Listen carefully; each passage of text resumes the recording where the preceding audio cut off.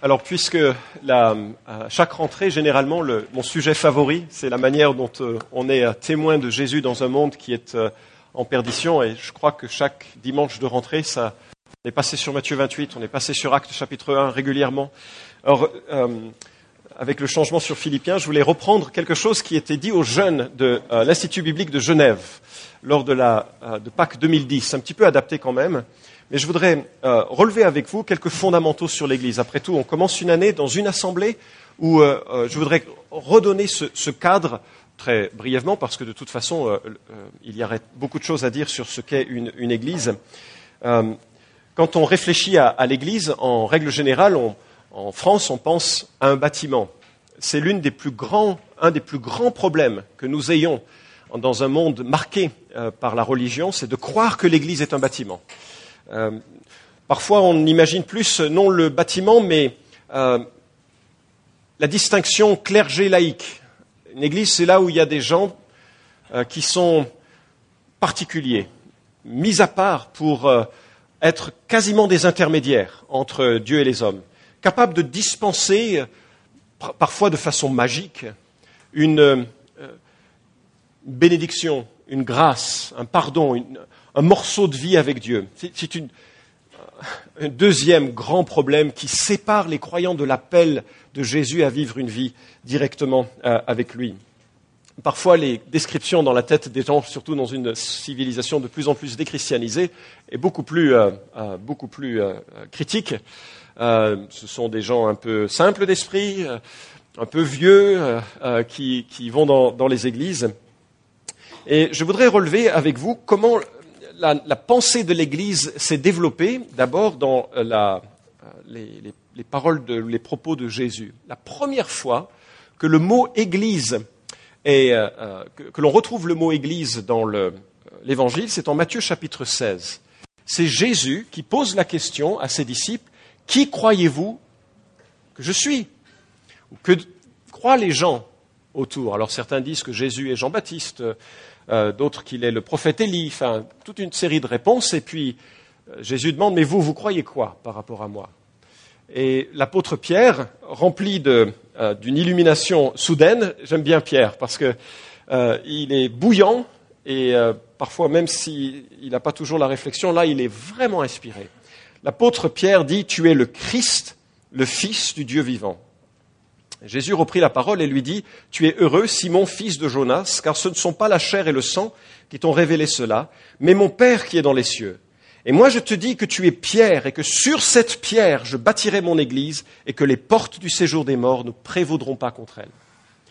Voilà la première mention de tous les évangiles du mot église. Ça vient de Jésus, et il dit, moi personnellement, bâtirai mon église, la sienne, personne d'autre. Et les portes du séjour des morts ne prévaudront pas contre elle. Et quand il dit, Pierre, je te dis, tu es Pierre, et que sur cette pierre, je bâtirai mon église, il y a un petit jeu de mots intéressant.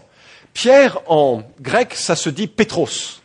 Et il dit, je te dis, Pierre, tu es Pierre, Pétros.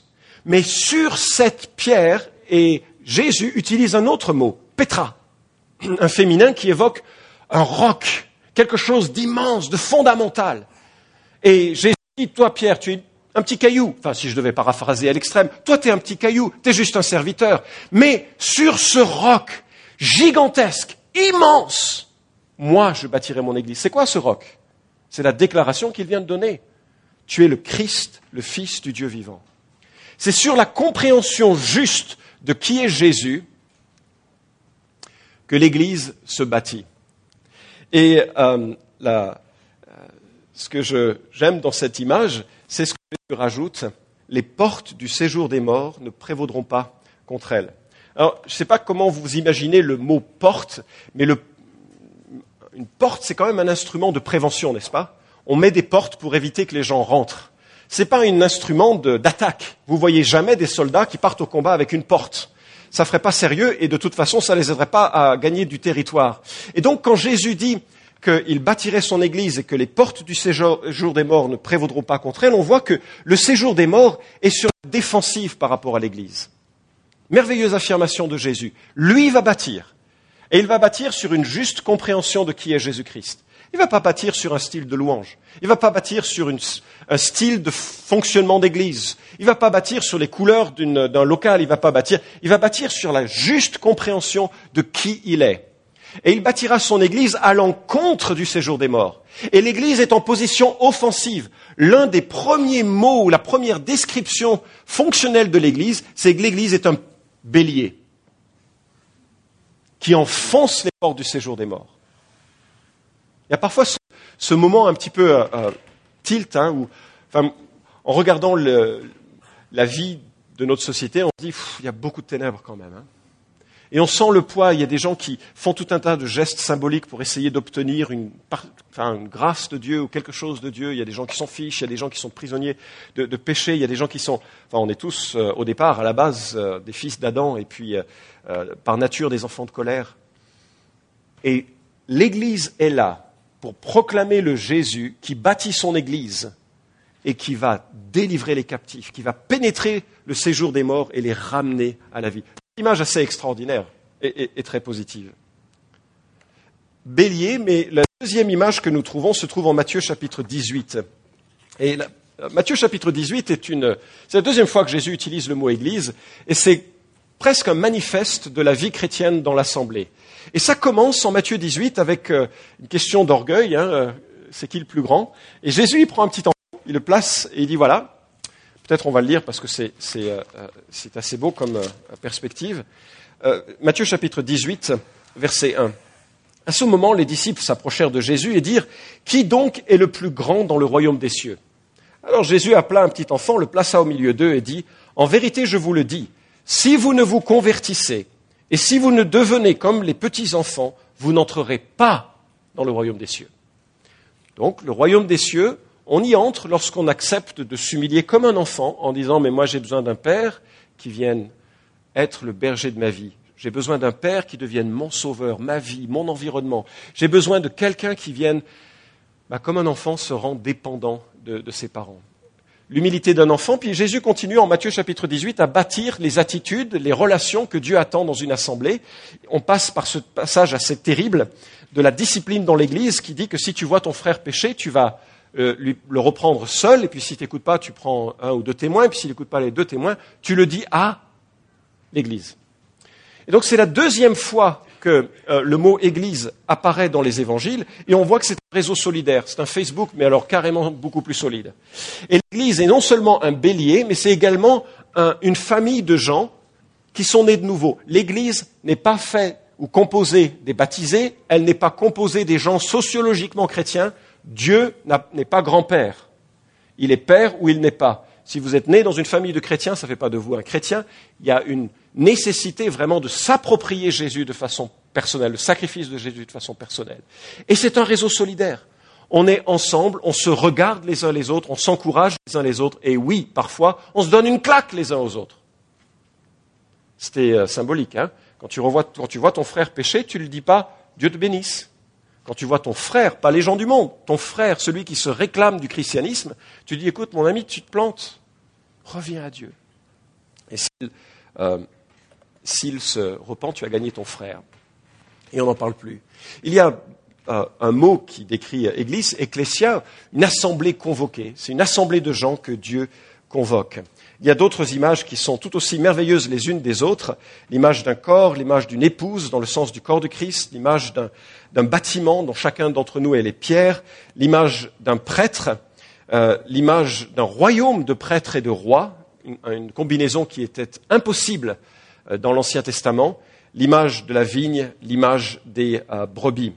Et ce que je voudrais voir ce matin avec vous, c'est à quel point l'Église, ce qu'elle est dans son aspect relationnel. Et je vous invite à lire avec moi Romains chapitre 12 à partir du verset 1. Et on va cavaler ce matin au travers de 11 versets du Nouveau Testament. Mais j'espère juste que ce sera l'apéro d'une méditation qui durera tout au long de la semaine sur ce qu'est l'Église et ce que doit être l'Église. Romains chapitre 12 à partir du verset 1. Je vous exhorte donc, frères, par les compassions de Dieu, à offrir vos corps comme un sacrifice vivant, saint, agréable à Dieu, ce qui sera de votre part un culte raisonnable. Ne vous conformez pas au monde présent, mais soyez transformés par le renouvellement de l'intelligence, afin que vous discerniez quelle est la volonté de Dieu, ce qui est bon, agréable et parfait. Par la grâce qui m'a été donnée, je dis à chacun d'entre vous de ne pas avoir de prétentions excessives et déraisonnables, mais d'être assez raisonnable pour avoir de la modération, chacun selon la mesure de foi que Dieu lui a départie. En effet, comme nous avons plusieurs membres dans un seul corps et que tous les membres n'ont pas la même fonction, ainsi nous qui sommes plusieurs, nous formons un seul corps en Christ. Et nous sommes tous membres les uns des autres. Mais nous avons des dons différents selon la grâce qui nous a été accordée. Si c'est la prophétie, que ce soit en accord avec la foi. Si c'est le diaconat, que ce soit dans un esprit de service. Que celui qui enseigne s'attache à l'enseignement. Que celui qui exhorte à l'exhortation. Que celui qui donne le fasse avec simplicité. Celui qui préside avec empressement. Celui qui exerce la miséricorde avec joie. Que l'amour soit sans hypocrisie. Ayez le mal en horreur. Attachez-vous fortement au bien. Par amour fraternel, ayez de l'affection les uns pour les autres. Par honneur, usez de prévenance réciproque. Ayez de l'empressement et non de la paresse. Soyez patients dans la soyez fervents d'esprit, servez le Seigneur. Fin de la parole de Dieu. La parole est vraie. Ce que j'en dis, ce sera examiné. Mais la petite phrase qui s'affiche et qui est aussi sur les bulletins un peu résume les points que je voudrais relever. Vous pardonnerez certaines des illustrations qui paraîtront, puisque c'était dans un contexte un peu Jones, peut-être moins adapté à une église aussi noble que celle qui est la nôtre.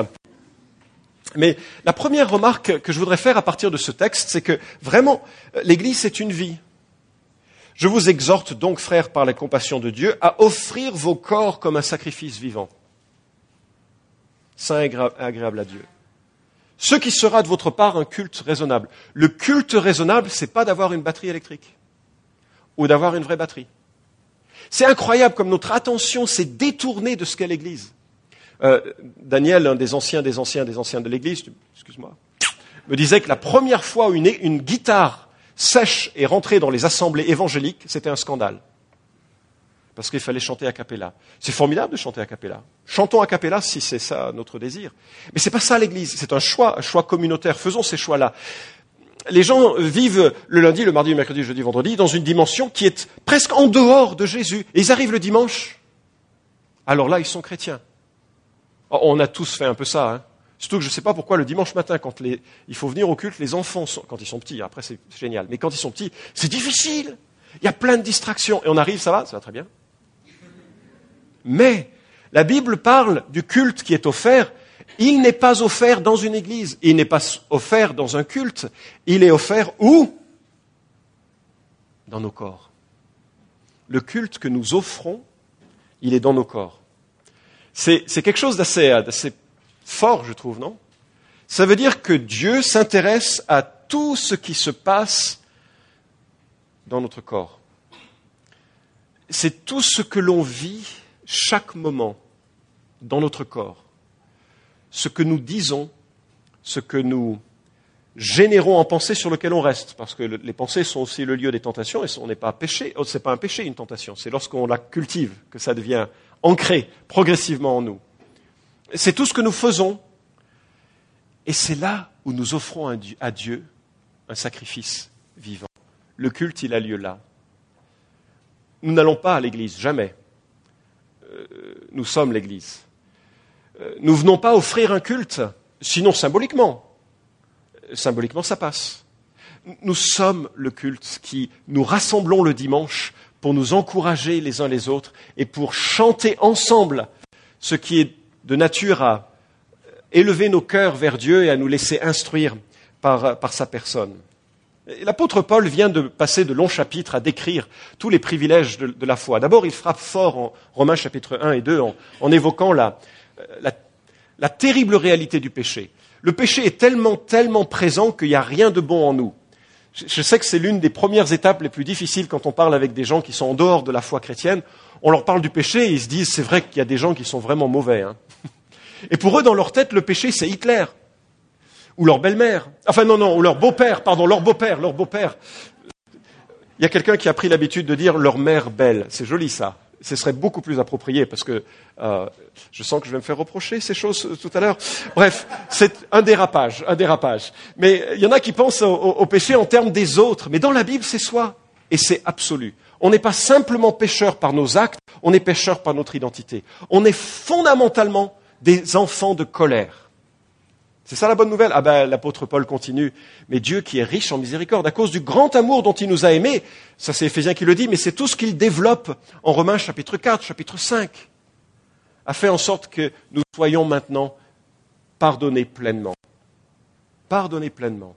Chapitres 6 et 7 nous montrent que ce n'est pas toujours facile, qu'il y a une mort à soi-même, qu'il nous faut réaliser, comprendre, intégrer. Et que le chapitre 7 nous montre qu'il y aura des hauts et des bas, mais au chapitre 8, il nous dit que ça sera terminé dans la gloire et dans la splendeur. Il parle ensuite de l'impact de l'évangile dans le monde entier avec Israël au chapitre 12.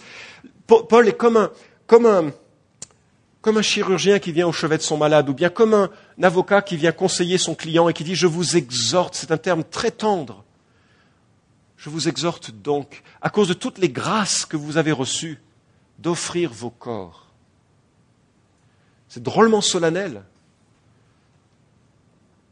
Et la notion de sacrifice vivant a quelque chose d'insaisissable. Un sacrifice vivant, le problème qu'il a, c'est qu'il est vivant. Comment le dire de nouveau? C'est-à-dire que chaque fois qu'il va sur l'autel, il a envie de sortir, parce qu'il est vivant. Non. La Bible nous invite à mourir à nous-mêmes, n'est-ce pas? Et prendre la croix de Christ chaque jour. Le problème, c'est que chaque fois qu'on vient à l'autel pour mourir à nous-mêmes pour quelque chose, on a envie d'en sortir vite, n'est-ce pas? Je vous exhorte donc à offrir vos corps comme un sacrifice vivant. Ce qui sera de votre part un culte raisonnable.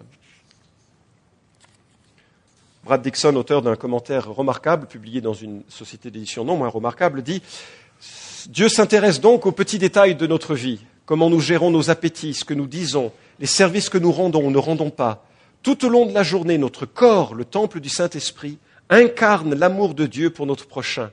Nos actions et nos paroles, plus précieuses pour Dieu que la plus belle des cathédrales, montent comme une louange à Dieu. Voilà ce qui est pour Dieu un culte raisonnable. » Deuxième point, l'Église, c'est une vie différente.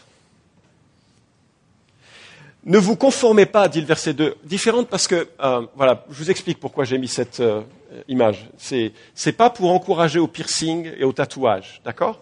La Bible parle d'un tatouage, c'est vrai, pour les chrétiens, c'est Jésus en personne qui mettra sur le front de ses serviteurs son nom. Celui-là, je l'accepte. Les autres, pas trop, d'accord? C'est pas qu'il y a un jugement là-dessus, c'est mon avis. On rentre pas dans ces questions. C'était pour des jeunes. Je sens que c'est lourd ce matin par rapport à cette image. Je voulais juste montrer que, normalement, un chrétien va être tout autant différent que cet homme est différent du commun des mortels. Voilà, c'est juste une illustration pour cela. C'est un peu long, hein. C'est vrai. Bref, on revient aux notes et à l'écriture qui nous dit « Ne vous conformez pas au monde présent ».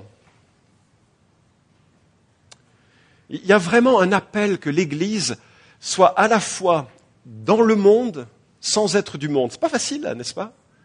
Moi, j'ai beaucoup de plaisir à prendre un apéro avec mes voisins. Non pas pour l'apéro, mais pour être avec mes voisins. J'ai beaucoup de plaisir à être dans un contexte où il y a des personnes qui sont totalement étrangères à la foi, qui soudainement ils réalisent qu'ils ont un pasteur, puis c'est génial.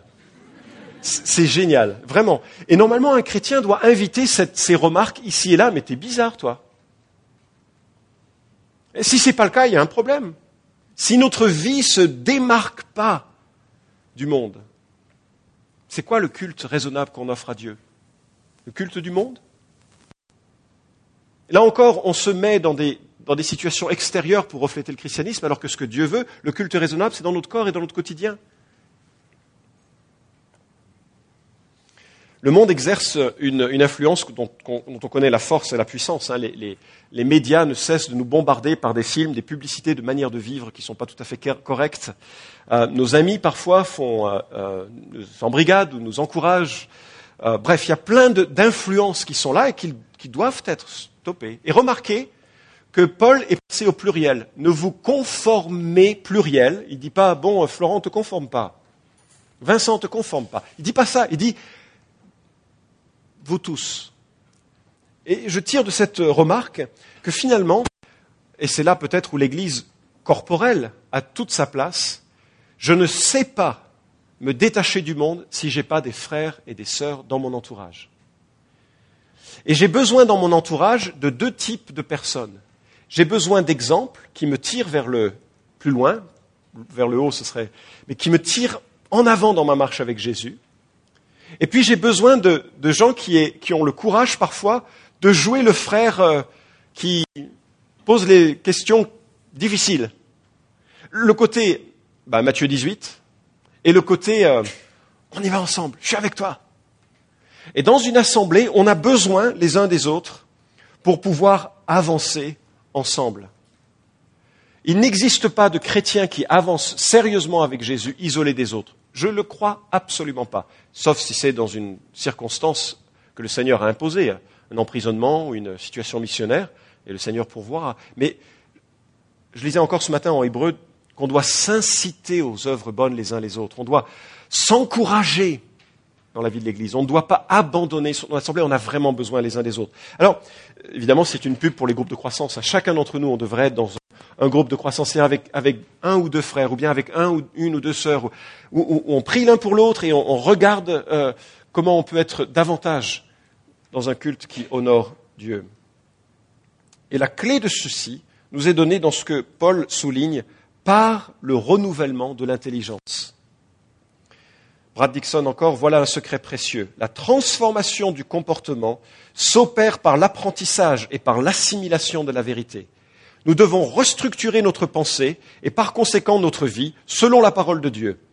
Nous devons nous voir comme Dieu nous voit, voir les autres comme Dieu les voit, voir le monde comme Dieu le voit. Petit à petit, nous devons identifier nos fausses conceptions de la vie, nos fausses attentes et y renoncer.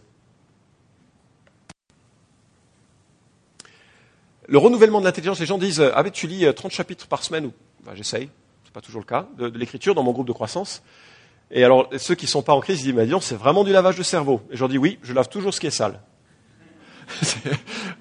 Après, la conversation peut aller dans deux côtés. Hein, mais c'est le renouvellement de l'intelligence, de la compréhension, l'exhortation que je reçois de l'enseignement de mes frères et sœurs qui m'orientent à développer cette vie différente. Une troisième remarque, verset 3 nous dit à propos de ce qu'est, encore une fois, la fonction de l'Église ou l'aspect fonctionnel de l'Église, c'est que l'Église, c'est pas simplement une vie différente, c'est une vie aussi qui est sans prétention. Par la grâce qui m'a été donnée, je dis à chacun d'entre vous de ne pas avoir de prétentions excessives et déraisonnables, mais d'être assez raisonnable pour avoir de la modération, chacun selon la mesure de foi que Dieu lui a départie. Dieu nous appelle à une attitude qui ne serait pas une attitude prétentieuse, mais une attitude humble. Encore une fois, c'est au pluriel, c'est une invitation à veiller, à ne pas se prendre pour un lion quand on est un mignon petit chaton. Il y a fréquemment dans les églises, comme tout lieu où il y a des gens qui vivent ensemble et se côtoient, des enjeux de, parfois, je rends grâce à Dieu, l'Église est relativement unie dans notre assemblée, mais il y a parfois des personnes qui se voient comme les oraux de l'assemblée, où j'entends des histoires parfois dans des contextes douloureux où je me dis, ça doit être difficile à vivre ceci. Mais dans l'Église, il n'y a ni pape ni sous-pape.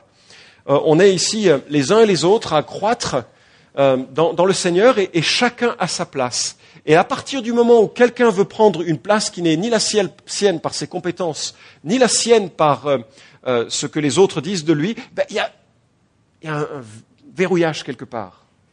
Un verrouillage quelque part. L'arrogance et l'orgueil ont tué beaucoup d'églises. Luther, parlant de l'orgueil, dit « Dieu établit des distinctions, il ne mélange pas tout, ainsi que nul ne s'enfle d'orgueil comme si à lui seul il avait tout reçu et les autres rien. Car c'est là ce qui déchire l'unité de l'Église, comme le montre la suite. Et la suite, c'est quoi ?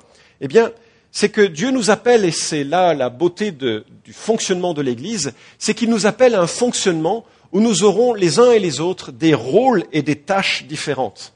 Je ne vais pas relire la section du verset 4 à 7, ou à 8, pardon, mais c'est une des sections qui nous donne une liste de dons spirituels. Et moi, je trouve assez intéressant quand on regarde un peu le plan du salut. On voit un Dieu qui se révèle comme trinitaire, donc un Dieu qui est Père, Fils, Saint-Esprit. Il n'y a qu'un seul Dieu, Et pourtant, il y a Père, Fils et Saint-Esprit. Et il semble que dans l'économie de la Trinité ou dans le fonctionnement de la Trinité, il se soit attribué des fonctions différentes. Le Père a conçu un plan de salut. Le Fils a accompli un plan de salut. Et le Saint-Esprit a réalisé ou conduit continuellement ce plan du salut. Extraordinaire, non? Et ça ne s'est pas fait du style un vote. Dans la personne de Dieu, il y a une harmonie, une plénitude parfaite au niveau relationnel. Et ça a émergé d'un amour et d'une conscience partagée. Ce plan du salut, je vais le réaliser. Il se réalise quand Dieu le Fils vient sur terre et Dieu le Fils envoie son Esprit Saint pour habiter le cœur de ceux qui se convertiraient. C'est la nouvelle naissance. C'est pour ça que quelqu'un est capable de changer. C'est que le Saint-Esprit vient en lui. Personne ne devient chrétien simplement en imitant les chrétiens. C'est un faux chrétien, ça. Quelqu'un qui réalise qu'il n'y a que Dieu qui peut lui pardonner et le transformer. Et le Saint-Esprit vient en lui. Et il va connaître différents degrés de plénitude. La Bible nous exhorte à nous laisser remplir du Saint-Esprit, en Éphésiens 5, 18. Mais l'une des choses qu'il va créer en nous, c'est le fruit de l'Esprit, l'amour, la joie, la paix, la patience. Et l'autre aspect, ce sont les dons de l'Esprit. Et la beauté de ce schéma, c'est que quelque part, l'Église va agir un peu à l'image de la Trinité. Enfin, ça vient d'autres passages. Par exemple, en Éphésiens chapitre 4.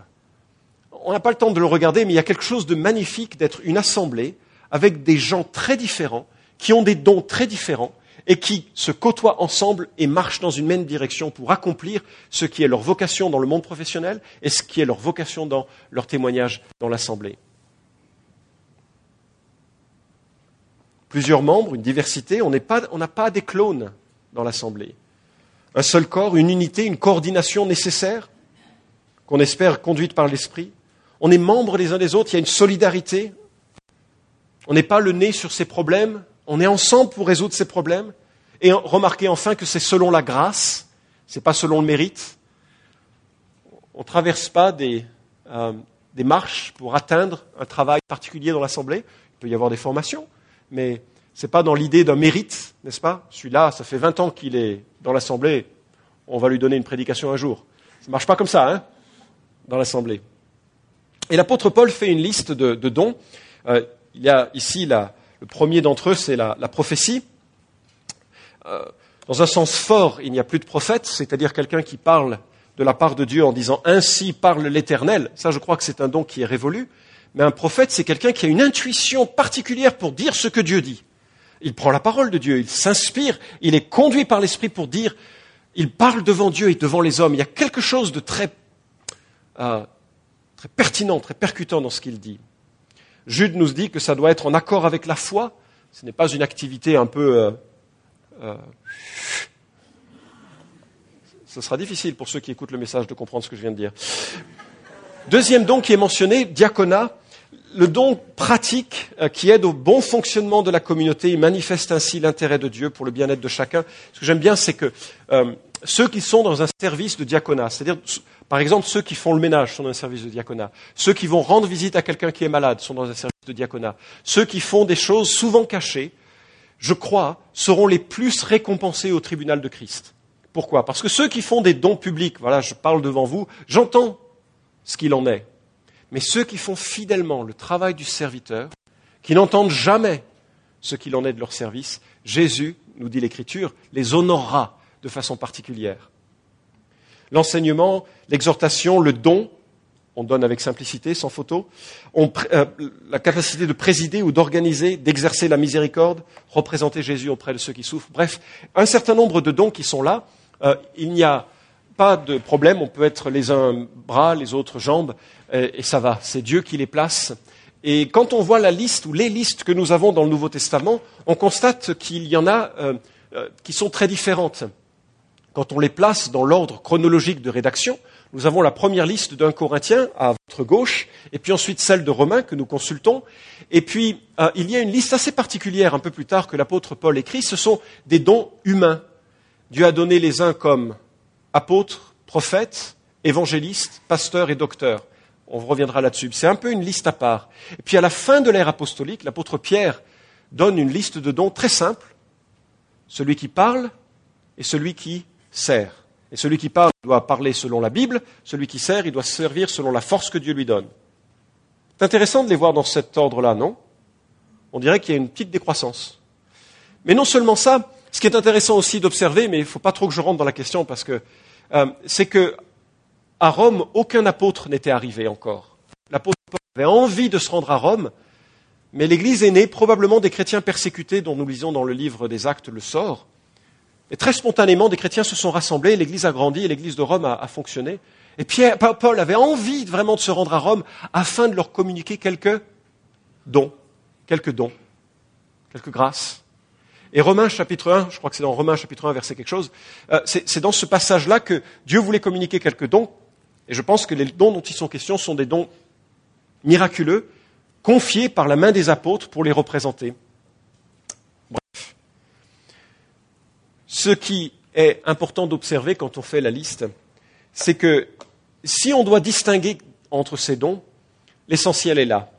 C'est que les évangélistes, pasteurs, les apôtres, prophètes, évangélistes, pasteurs et docteurs ou enseignants, ils ne sont pas là pour faire le boulot.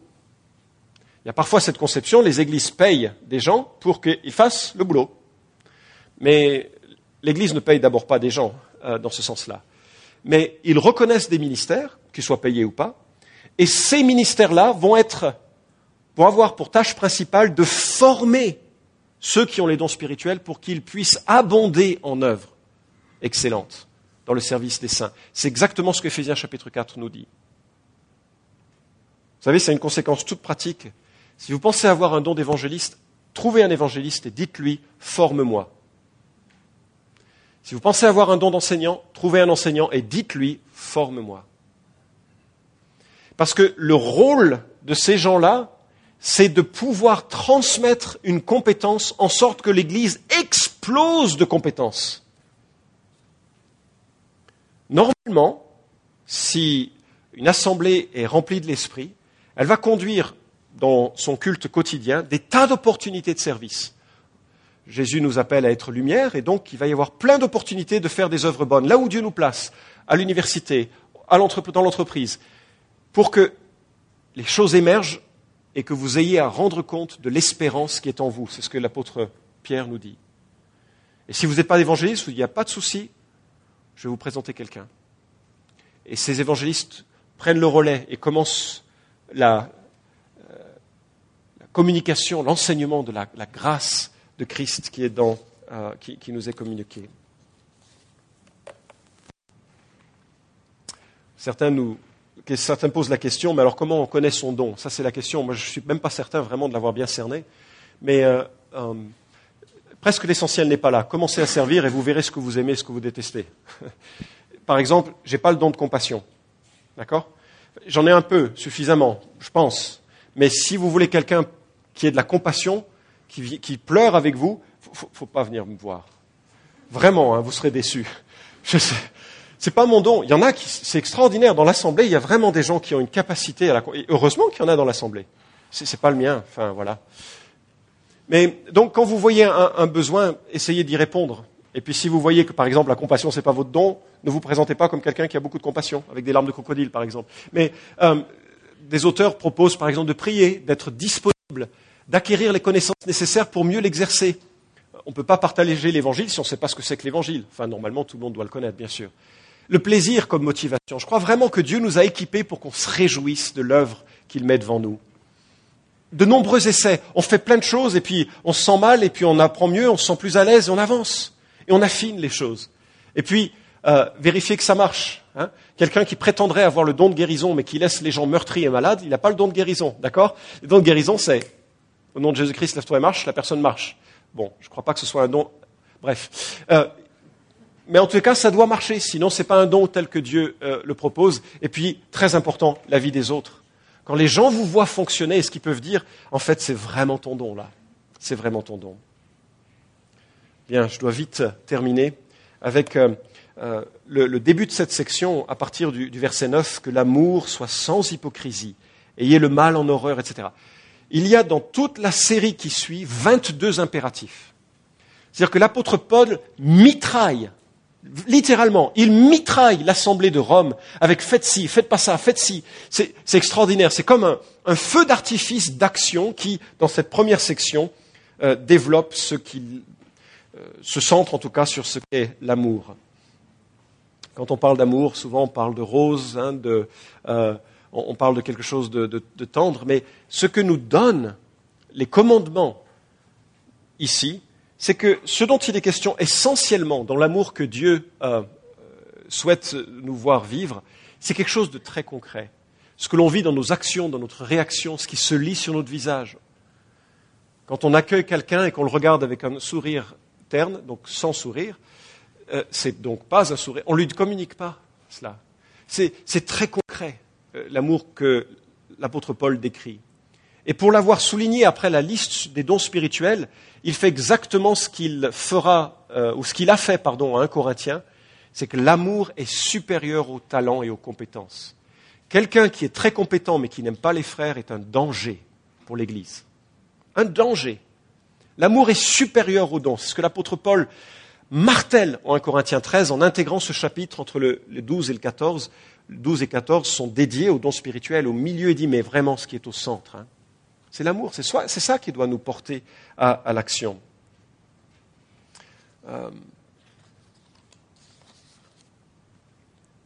Je vais vous proposer juste de fermer les yeux un instant. Je les rouvrirai bientôt, puis on va conclure.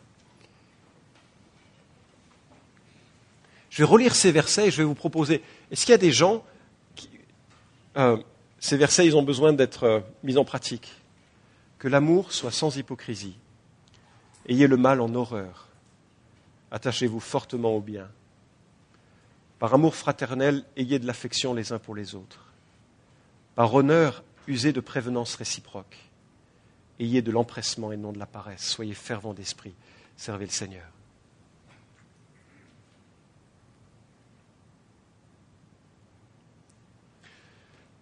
L'amour est quelque chose vraiment que l'apôtre veut que nous développions et ça doit imprégner tout notre être. Le dernier point qui pourrait faire l'objet de notre réflexion, bien sûr, c'est le verset 11. Ayez de l'empressement, non de la paresse. Dieu nous veut zélés, soyez fervents d'esprit, servez le Seigneur. Lorsqu'un projet est devant nous, il ne devrait pas y avoir, on devrait tous être dans cet esprit de service. Lorsqu'un frère a un besoin de nous, on devrait avoir l'esprit de service. Il y a cette citation de MacArthur que je souhaite vous laisser. Si le zèle a trait surtout à l'action, le fait d'être fervent d'esprit a trait à l'attitude. Le mot zéo signifie littéralement bouillir et métaphoriquement être fervent. Ici, le sens évoqué n'est pas de surchauffer au point de déborder et de devenir hors de contrôle, mais à l'instar d'une machine à vapeur, de dégager suffisamment de chaleur pour produire l'énergie nécessaire à l'accomplissement du travail. Une des plus vieilles plaies que la terre porte est le manque d'enthousiasme. La plupart des gens pourraient dresser une assez grande liste de leurs échecs attribuables simplement à l'indifférence ou au manque d'engagement. La ferveur exige détermination et persévérance, et non simplement de bonnes intentions, comme l'exhortation de Paul en témoigne, ne nous lassons pas de faire le bien, car nous moissonnerons au temps convenable si nous ne nous relâchons pas.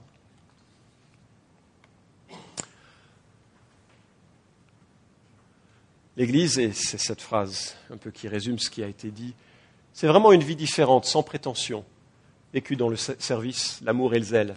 Ce serait bien comme projet cette année. Ce serait bien comme orientation générale pour notre Assemblée. Dans le livre des Actes, la première Église veillait à persévérer dans 4 domaines. L'enseignement des apôtres, la communion fraternelle, fraction du pain et les prières. Finalement, c'est simple la vie d'une Église, non ? On prie ?